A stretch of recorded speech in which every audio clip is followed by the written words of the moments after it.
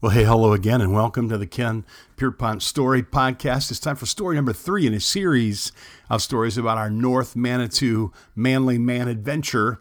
Story number 3 is titled Decorating with Maps. So the morning of July 7th, I wake up. I'm eager for the week to begin. I taught the membership class in my study and preached, and when I finished, I had lunch with the girls, and I aimed my red Jeep toward Grand Rapids. Chuck and Wes had left the night before. We'd all meet in Grand Rapids. We'd spend the night. We'd head north for a 3-day backpacking and hiking trip to North Manitou Island.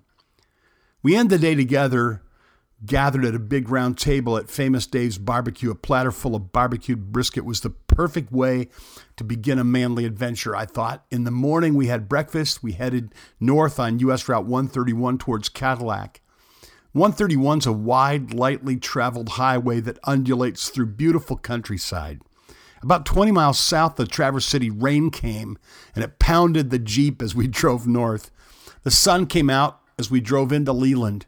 We ate, we headed out into Lake Michigan toward the island. Now, it's an hour-long ferry ride. We arrived at the island, we readied ourselves, we checked our map, we agreed on our route, and we strode off into the woods.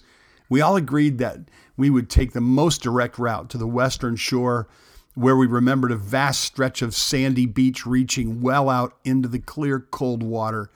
We wanted to spend as much time there as we could and hike directly out on Wednesday morning to catch the ferry ride back.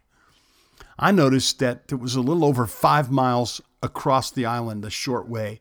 I didn't remember it being a very difficult walk when we visited before. I walk about 3.5, 4 miles a day, so a 5-mile hike didn't intimidate me.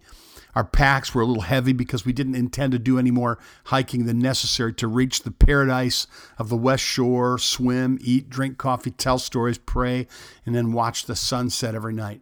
The guys let me go first, even though Kyle was the man with the map who had done the planning. I didn't want to fall behind the young guys, so off I went.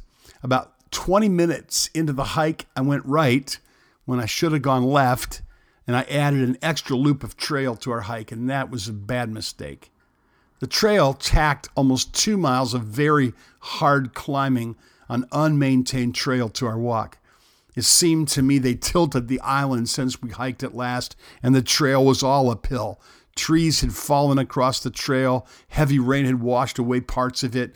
A very wet spring made portions very difficult and overgrown. It was just plain hard hiking.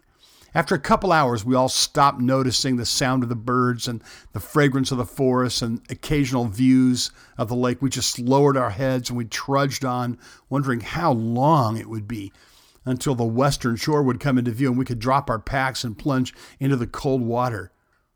It was a lot longer than any of us thought. We were weary and we were winded, and the overgrown trail just kept climbing up. All of this difficulty would have faded into a happy memory when we reached the refreshing lake if it weren't for what happened next. After trudging 7 miles of our 5-mile hike, we still hadn't reached the lake. Occasionally, perhaps 2 or 3 times a year, I have a flare-up of gout or inflammation in my right foot that makes normal life difficult. Without any gout treatment,